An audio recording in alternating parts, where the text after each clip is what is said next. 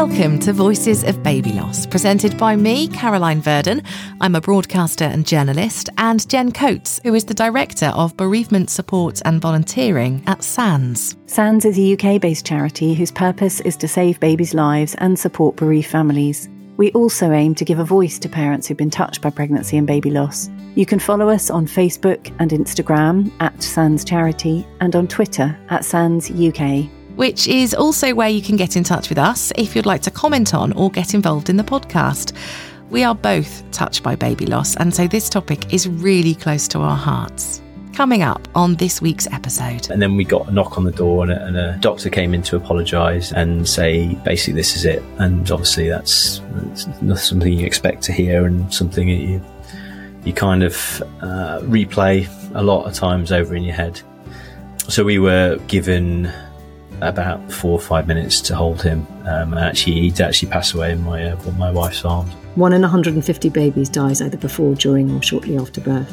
And you know, you're surprised. Everybody is always surprised because it's always described as a rare event. And what we like to say is it's not rare, it's uncommon. Welcome to episode 10. So in this episode, we wanted to talk about that need that I think a lot of us have, most of us have, maybe all of us have, to understand why our babies die.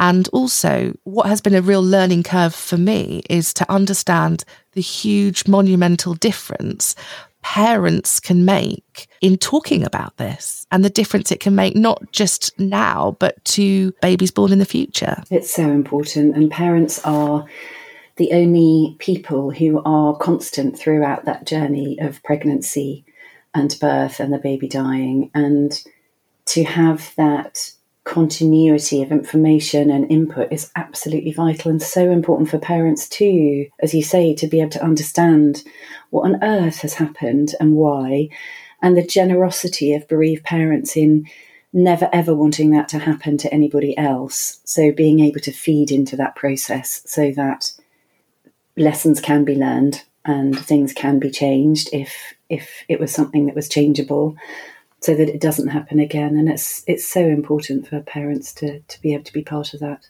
And so when babies are born and then sadly pass away, or babies are stillborn, there is something called a review that takes place. And we speak to Charlotte Bevan about this. Charlotte is joint head of the Saving Babies' Lives team at SANS, which focuses on supporting research, highlighting issues around avoidable baby deaths and making maternity care safer.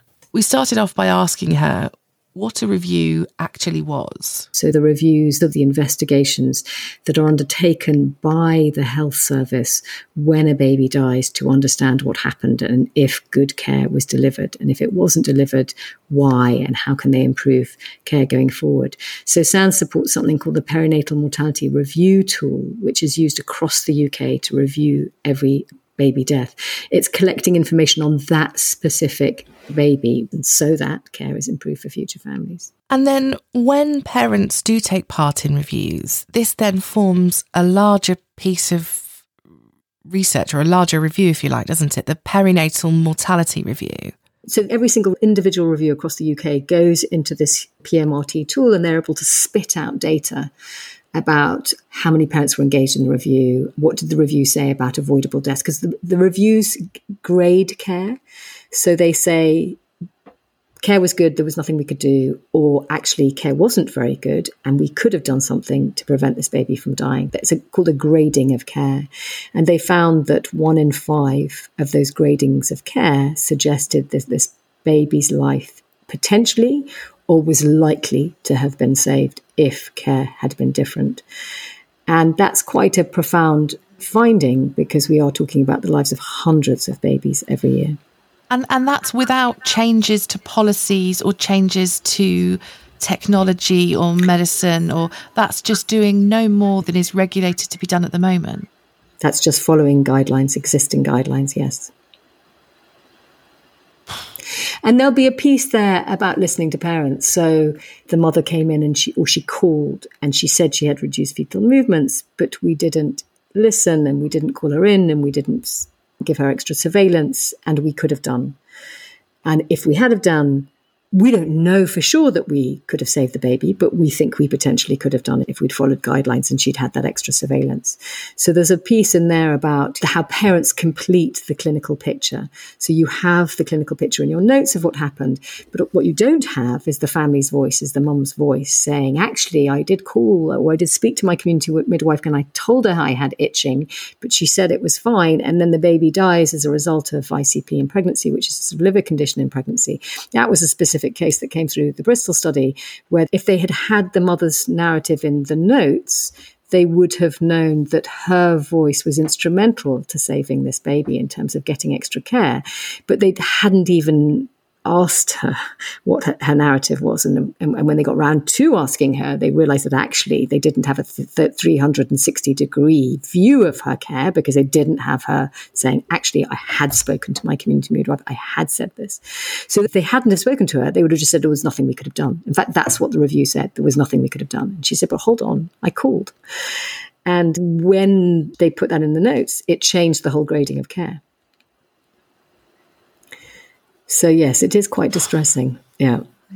It shows just how important, really, then parents are to that review process, and how much of a difference that they can make. The right questions asked at the right time in the right way, the answers that those parents are then able to give, the difference that will make to the conclusion over why a baby died. And also, I suppose, for individuals, for getting an element of peace, into just having that tangible answer. Why did my baby die? We show a video of a lovely mum called Chloe Baker, who lost her baby now 12 or 13 years ago. And she never felt that she was fully engaged in the review of his death. There were loads of unanswered questions. And in the video, she talks about how massive it's been, not really understanding why Solomon died, and not being able to have that narrative and share it with family and share it with her kids, and how it kind of stops her in her tracks, and she's in the middle of the supermarket and she just can't shake it off. And it really, you could hear a pin drop when I play that piece of film, because I think people think, that you leave the unit, you get pregnant again, maybe if that's what you want and if you're lucky enough to, and then life goes on. And they don't realise, Chloe went on to have 2 more little boys. To all intents and purposes, she looks like a perfectly happy, normal mom of a lovely family. But actually, she has this backstory. And that complicates not just life for her, but her relationships and at work. It's really fascinating, the work that you're doing, and how it can make a difference to everyone. I think sometimes there's a feeling that unless you yourself have gone through a bereavement, none of this is relevant. But actually, it's all entirely relevant. No matter your gender, it is completely relevant to changing how people are delivered into the world in the future. Yeah, completely. And it always bewilders me, because I think this is the beginning of life. It's the beginning of family, and that's the beginning of society. And if we don't invest in this period of life, then what does that say about how we value family and society as a whole? We've sort of really missed a trick here not to focus on this area. And even for those women who have good outcomes, they want to feel listened to, supported, and then able to be great parents. And it has a huge impact on women's mental health as well. And we know that mental health provision is really challenged and overwhelmed at the moment. And I think women's mental health, perinatal mental health, is an area that we really need more focus and more investment in. Not just for bereaved mothers, although that's massively challenging and adds all sorts of complexities, but for all women going through childbirth and experiencing mental health issues before, during, or after. Yeah, I completely agree. And I think I sort of feel in a way the women who have the poorest outcomes are really just the tip of the iceberg. And if you're able to address the tip of the iceberg, in a way it filters down to everybody else. So what you learn from those terrible experiences is something about care for everyone. How do we listen to all families, to all women? Because I think we've just begun to listen to some. And I think it's really essential that we understand and try to pick away at why Black mothers, for instance, twice as likely to lose a baby perinatally, and Asian mums are 1.6 times as likely to lose a baby perinatally. And I think there's a piece there for me, there's a listening piece there for me. It's not just about demographics or deprivation or smoking or public health. It's not just about that. It's about trust that women and families from those backgrounds have in healthcare, and why messages are not well communicated, why support isn't done well, why women and families don't feel listened to. And I wouldn't just put the ethnicity disparity in that mix. It's also women who come from less educated backgrounds, socially deprived areas, who have special educational needs, possibly, who don't read very well, may have physical disabilities. I think we are missing a huge spectrum of women out there who are having poor outcomes.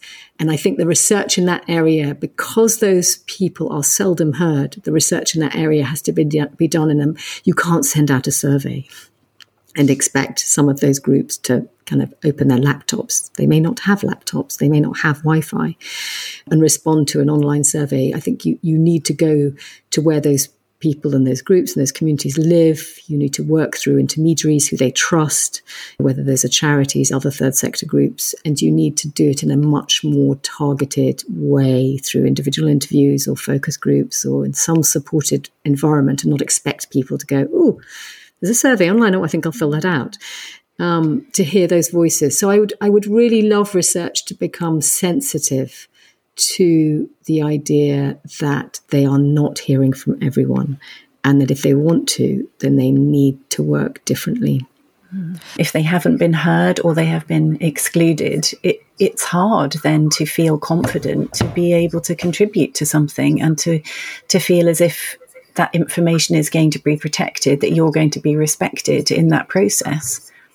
Yeah, and they want to know, what's in it for me? What am I going to get out of this? And how is care going to improve for other people, for my community, for my group?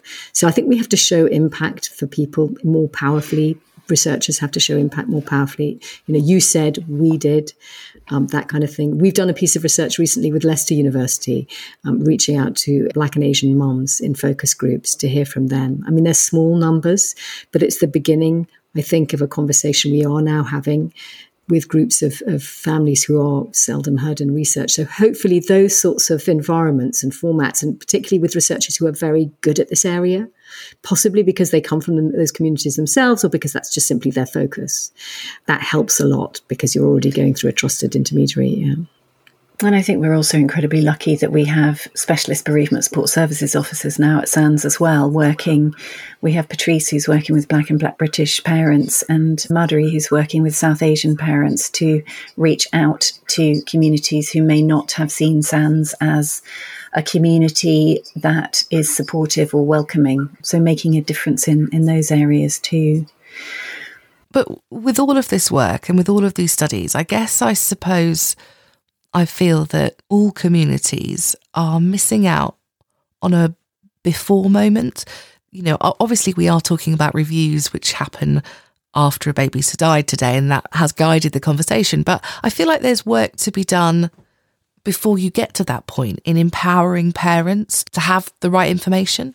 You know, I'm a parent and I've been in that situation where I've noticed that movements have changed, and you don't know how much to push. You know, you don't know what the rules are. You don't know what the regulations are. What should you be demanding? A blood test, a scan, a fetal movement, Doppler? You know, you just don't know.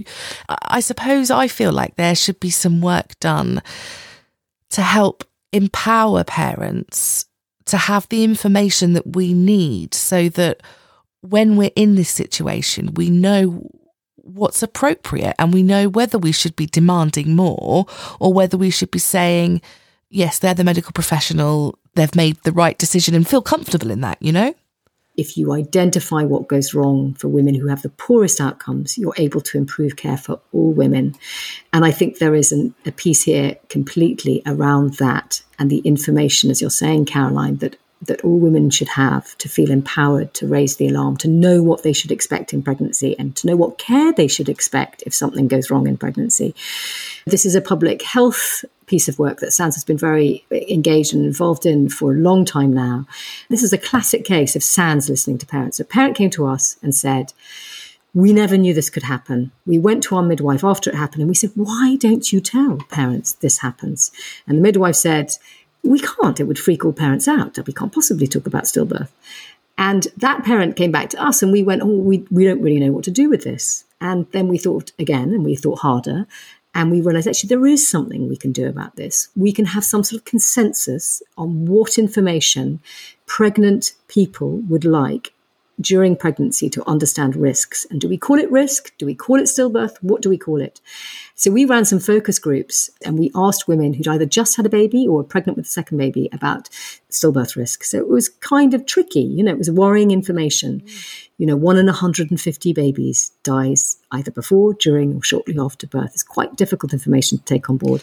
And of course, everybody is always amazed at the statistic. Babies. Yes. 1 in 150 babies dies either before, during, or shortly after birth. And you're surprised. Everybody is always surprised because it's always described as a rare event. And what we like to say is it's not rare, it's uncommon. And it's about putting that risk into perspective and empowering women to have information, but for that information to empower them to make choices that are right for them. And so we ran these focus groups with the statistics and they said, well, what are the risks? And we said, well, smoking is a risk. Having a high BMI is a risk. We know that some women from ethnic backgrounds, that's a risk. We know that reduced fetal movements is a risk. And we need to talk now about which of these messages we can communicate and how. And of course, there are messages around ethnicity that are not, you can't say because you're a certain ethnicity, you've got a higher risk. That's not very helpful. What you should have is personalized care. It's not a risk. You can't manage being South Asian or manage being under 18 or over 38 or something to do with your age, a risk you can't change. But of course, you can manage other risks. So you can know that if your baby has a change in the pattern of its movements, that might suggest that baby is not well and that you need to go into hospital to be monitored. So we listened to the people we spoke to in these focus groups. They asked us to talk about safer pregnancy and not to talk about stillbirth risk. And out of that, we developed the Safer Pregnancy website, which everybody can access now. It's at saferpregnancy.org.uk. We describe it as kind of plain talking advice about things that could go wrong in pregnancy or things to look out for in pregnancy. So that might be to do with alcohol consumption or smoking, and it might be to do with what you should expect if you have gestational diabetes, what sort of care you should expect. But I think you're completely right. There's something missing from the other half of the narrative, which is you're receiving care, but you're not entirely sure about why you're receiving a particular type of care, and you don't really understand the difference between low and high risk because maternity tends to be very binary. You're either low risk or you're high risk, but of course risk is dynamic. What we're looking to do is identify when risk changes, and if a woman doesn't know, if someone who's pregnant doesn't know what that change, that dynamic nature of changing risk looks like, so she knows how, that she should be worried or she should call up and she should be listened to, and she's not getting the care that she knows she should get, then she's disempowered in that story. Listening to Charlotte has been such an eye-opener for me because I didn't realise fully the huge difference that we as parents can make to prevention for the future. It's been really eye-opening for me. They really can, and that's why it's so important that they are involved, because parents aren't always involved in review, and it's important, and it's something that SANS have been campaigning for a long time. Now, our second guest on this episode is Nick. He and his wife Gemma went through the review process themselves because they lost their little boy Barney neonatally. He spoke so well about what that process entailed for him and his wife, and also for the difference that it's made to their journey, and it's made just to them as a family. We had absolutely no issues really for the first sort of 3/4 of the pregnancy.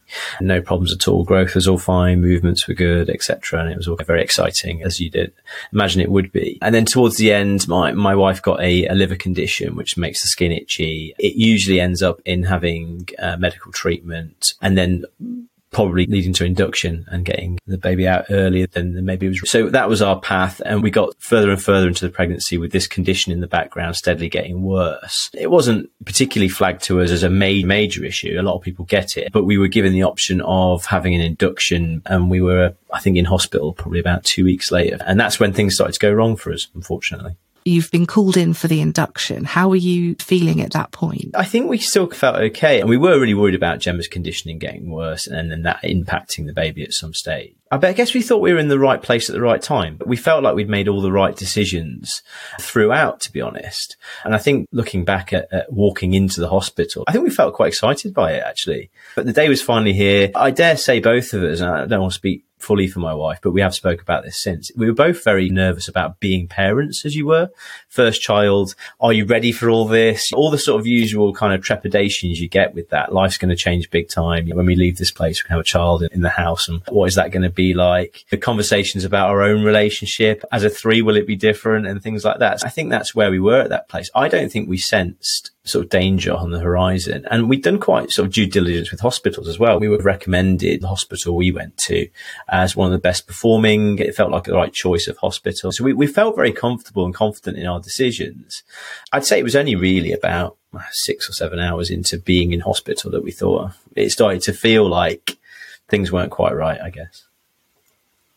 And so what happened from there? It's a catalogue of things for us. It's very hard to place one thing on it. There's definitely a few errors hospital-wise that we're obviously working through with them. But from an experience point of view, it was just starting to be COVID. So it was March as COVID was becoming a thing, and it was around Europe and everyone was worried about it arriving. So I think the hospital was slightly on guard for that, but most of the processes I think were still the same at that point. There wasn't any massive changes. We were eventually taken to one of the wards where it did feel out the way towards the back of the hospital, let's say, quite away from the more maternity wards and in a quieter ward, which I did question at the time. I did say, my wife's here because there's a condition involved. We're being inducted because there's a condition involved that we do need to be monitored and cared for, which I thought was taken on board, but maybe not. And then I was sent home, unfortunately. And my biggest regret, really, and I share this with a lot of my friends since, and during COVID, I've had 2 or 3 of my friends that have had their first children during COVID. And my biggest regret was going home when told to, which if people know me, I don't often do as I'm told. And this was, I think, probably a bit of a surprise to myself. But it was relayed to me as the best interest, basically. You go home, get some rest because you'll need it when you come back in 4 or 5 hours or whenever it might be. And this was around time because we went in around 6 o'clock to be inducted. So I went home and then obviously didn't sleep at all because why would you? So that was a silly thing to do. And then I got a call around 3 a.m, which was basically my wife on the phone in a lot of pain. Now, I expected that because that's what happens. But it did feel different. The way she was talking to me, I got the impression something was wrong. So I drove in quite quickly. And when I got there, I found a scene that I wouldn't have expected, if I'm honest. It was my wife in a great deal of pain. Very few medical staff around. She hadn't been given not many sort of painkillers and things like that. We wanted to use a TENS unit to help her with that. And that was in our birth plans. We had a very clear birth plan that we gave to the midwives when we arrived. 7 or 8 bullet points, not like War and Peace. And it was very apparent that hadn't been read at all because she didn't have the TENS machine on at this point. So I tried to do that myself, but she was in too much pain. So that's when I went to go and try and get a midwife to come and help us. And when I went to go and get the midwives, I vividly remember this bit. I went to the room where they, I think, do their paperwork at administration. There's 3 of them just sat there doing admin work. And obviously that, for me, that was like, my wife's in quite a lot of pain. And I got the distinct feeling that, women are always in pain. So it's almost a bit of a roll of the eyes, a bit of a shrug. It's another dad over the top because he's not been here before, et cetera, et cetera. And I felt slightly belittled by that, if I'm honest.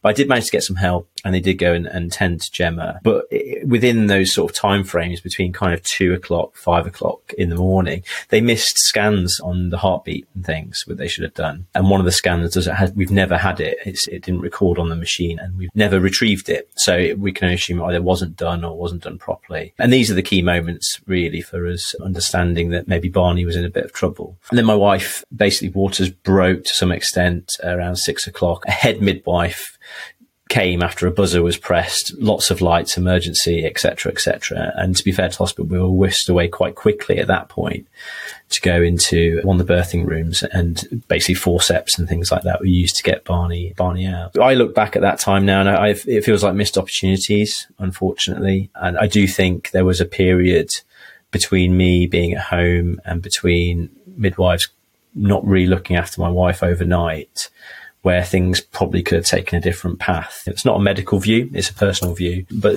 some of these missed opportunities have definitely been flagged in some of the reports that we've been involved with. And when he came out, he wasn't in great condition, obviously, lack of oxygen and things. And then when they were trying to resuscitate Barney, they spent too long trying to do various things and basically lost track of time. And there wasn't a senior enough person on call who arrived in time to do the things that needed to be done to save him. So we spent another 40 minutes when he was on this earth, not really helping him. And in fact, doing the opposite. There's a lot of cooling of the baby that went on that actually gave him hypothermia and gave him the opposite of what he actually needed at that time. We were in a room at this point thinking that things are bad, but he's still around and we'll deal with what we deal with. If it's brain damage, that's fine. We just want to have little Barney in our arms. And then we got a knock on the door and a doctor came in to apologise and say, basically, this is it. And obviously that's not something you expect to hear and something that you kind of replay a lot of times over in your head. It does make me sad now, as you can probably tell. So we were given about 4 or 5 minutes to hold him. He'd actually passed away in my wife's arms, unfortunately. Oh, I'm so sorry. I can't imagine what that must have been like to go through those moments. But also, for whilst you are in those moments and you are so deep in every emotion because it's a whirlwind, to then find that strength of mind to say, actually, yes, we want to be involved in a review. I mean, obviously, the circumstances surrounding a baby's death will always be looked into at a hospital, but that doesn't necessarily always involve parents. Best practice is that it does, but I can't imagine what it's like as a parent at that point to be there with all of those emotions and to still say, do you know what? This review is something that we want to take part in. How did that situation come about? I guess there's a few ways actually into that. I've worked in the public sector, and one of the things I'm very cognizant of is that ability to learn from mistakes and for them not to happen again. So I come from a background of that. I think I wanted to turn what was very difficult moments into something that would be positive. And I don't have medical skills and things like that. But the only way I could really surmise to do it was to understand the issues, what happened, mainly, feed them back to the hospital. And we did meet them. We've met them probably 4 or 5 times since to talk them through various issues. But to try and put in place that feeling of change and it doesn't happen again. I think there is a tendency in some hospitals, probably not all, to just treat childbirth as a miracle. And it comes at it from that angle of it's always a miracle, when actually it's not really. It's a scientific medical procedure that's been going on for years and years, decades. So I come at it from what went wrong shouldn't go wrong again in the same circumstances. I'm totally aware that midwives listening to this would be kind of, well, there's lots of things that can go wrong. And yeah, absolutely there are. But it wouldn't be right, in my mind, for the same order of things to go wrong as they did with Barney. And that's where I come at it from. There are lessons to be learned there. And I think having the independent views from various reports that we've been involved with gives us that opportunity to change things. It gives us the opportunity to make sure Barney's life meant something. He means the world to us. I mean, we've got a little leaf in a local crematorium that we go and see on a regular basis. But we want him to mean a little bit more than that to other people as well, that are outside of our family. And that was kind of the one, not legacy is often used word, but it is a legacy. He was around for 4 hours, but maybe he could help other parents and families not be in the same situation. So that's always been the driver. So I think we were fairly early on, obviously grieving, but with a sort of resilience and a determination, let's say, to make sure that we could make a difference. Some of the things that we encountered, we just didn't know existed. We didn't know SANS existed. We didn't know a lot of these charities and organisations to help people existed, because you don't until you're in the situation. It was a big kind of, let's make sure Barney's remembered. let's make sure he makes a difference through us. And also just the charities that supported us, just a big believer in raising their profile and helping them get the finances in and are able to support families when it does happen. That there was the key drivers. And Gemma and I were both on the sort of same page quite early on with that. And people are always quite surprised how early we got into that frame of mind. But I think it was natural for me, at least. And what does the actual process involve? The actual review process itself, what does that involve? It's difficult, and you know, I'll say to any parents out there, it's difficult. It's worth doing, but be prepared to tell your story multiple times. And I think one of the things that we did to help us was we wrote down quite a lot of things early on when they happened. So when they were fresh in the mind, and we can look back at the notes later on of what our views were and things like that. But in terms of mainly it's interviews. You sit, not too dissimilar to doing a podcast. It's you sit on, especially during COVID, you sit on calls with people and talk them through your understanding of what happened, why, when, how, what you did, what you think didn't happen, what you think did happen. And we spent quite a long time doing that in various guises. Just to sort of get down. And then the investigators will go and speak to other people who were involved. So maybe the midwives or the medical professionals in the room, or some of the people who had maybe checked Gemma through her pregnancy and things like that, and get their take on things. And I think what I've seen is quite a healthy system in terms of reviewing. I think there's enough questions being asked when things go wrong for things to be fixed. But I think at the other end, when the report comes out, that's crunch time. And I sometimes think the report becomes the end point rather than the start. And I think that's something that needs to change fundamentally. But in terms of the mechanics of it, it's a lot of interviews. There's a lot of remembering and going through the story. And, you know, what, like I said, that's quite difficult to do. You either go two ways, I've found. You either become very emotional and can't complete it, or you become slightly distant from your own story and just tell it, which can feel a little bit almost out of body in some ways. So that's been our experience. It's an interesting point that you make about the review, and how you have the sense that when the review is finished and you're handed that, you know, that final report, that it's the end point rather than the beginning point. What does the final report look like? Because in my mind, having not gone through it, I would have imagined that final report would have, and these are the action points for the future, and this is what's going to happen next. Do they not contain things like that? They do. Ours did. Some don't, but I think most do. It's usually the sort of structure is, here's the stories from the people involved. Here's where things definitely did go wrong from a medical, practical, operational point of view, i.e. this should have happened at this time and it didn't.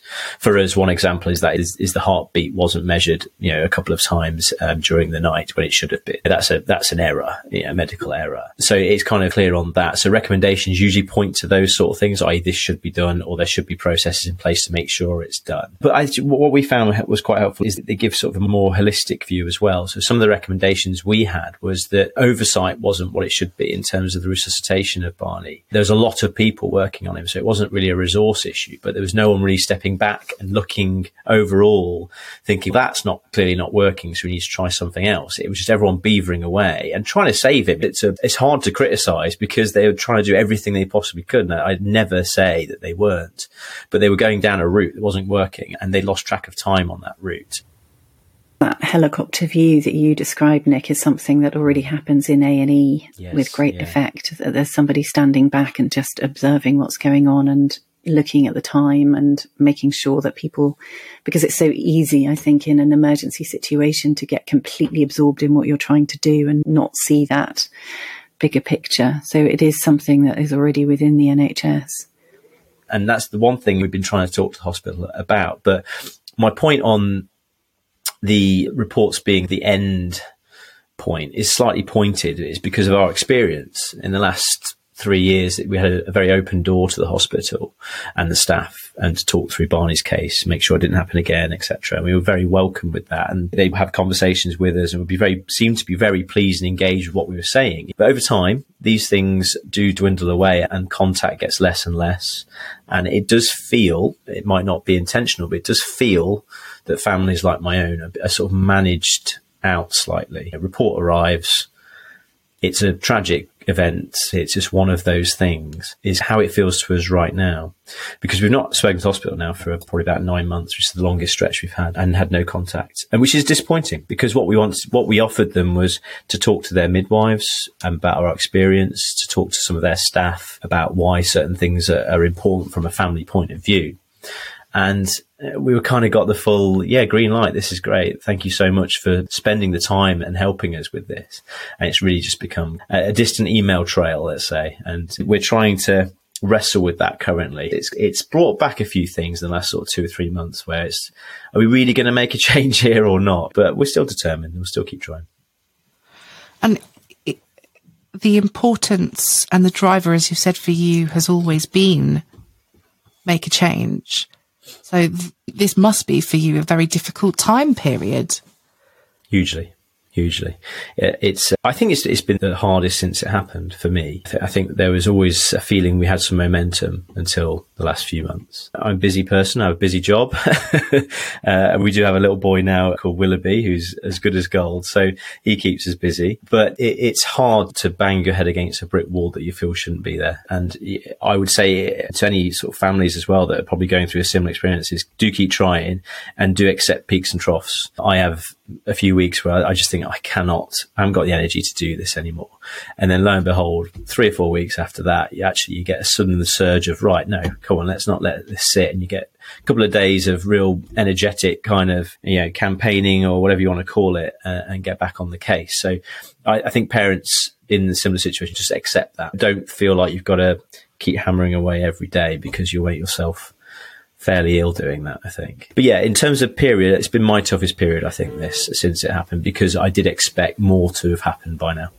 Now, as well as being part of the review panel, the review for Barney, you also took it one step further, and you have become part of a study called Discern. Can you tell us a little bit about that? Yeah, definitely. Again, it was another opportunity to change things potentially. And we were very keen, because it looked like it was going to look at the wider picture and how families like ours have ended up in our situation. And I think that's really important, because it was two things for us. It was not only let's keep trying to change things, keep trying to improve things, and reports and studies are definitely a way to do that. It gave us the opportunity to engage with a few other people that we've not previously, who had a similar situation to us. And we've done a bit of that through SANS calls, where other parents have had incidents similar to ours, and we would talk on Teams calls or in person. It was an extension of that. It was an ability to talk to professionals who have seen it and to other families who have been through it, and talk about your experiences, and be assured that it's not just, there is a sort of, sadly, a growing cohort of people who have been through these things. And I think there's strength, and there's a sort of solidarity to everybody taking part in these things together. And it just amplifies the voice. I can look at my own hospital experience and try and change that, but really we're talking about a whole system. And maternity should be better in this country. There's no doubt about that. And how we get there really needs to be figured out by people who know what they're doing. And I think studies like this help to do that. They help to inform that sort of wider picture. Now, if you'd like any more information on any of the studies we've spoken about, on reviews, how they work, how to take part, you can find all of the information in our show notes, as well as on the SANS website. So we like to end each episode on a bright note, and so these are Charlotte Bevan's hopes for the future. We have really begun a very powerful journey here in engaging parents in research and in identifying that we can prevent babies from dying. We really can. A recent report this week will say that 1 in 5 deaths is potentially preventable, and I think the parent's voice at the heart of that is so important. So I really hope and I believe that we can keep momentum going and get these numbers down, so that parents do not have to endure the avoidable death of a baby. Voices of Baby Loss is an Under the Mast creative audio production.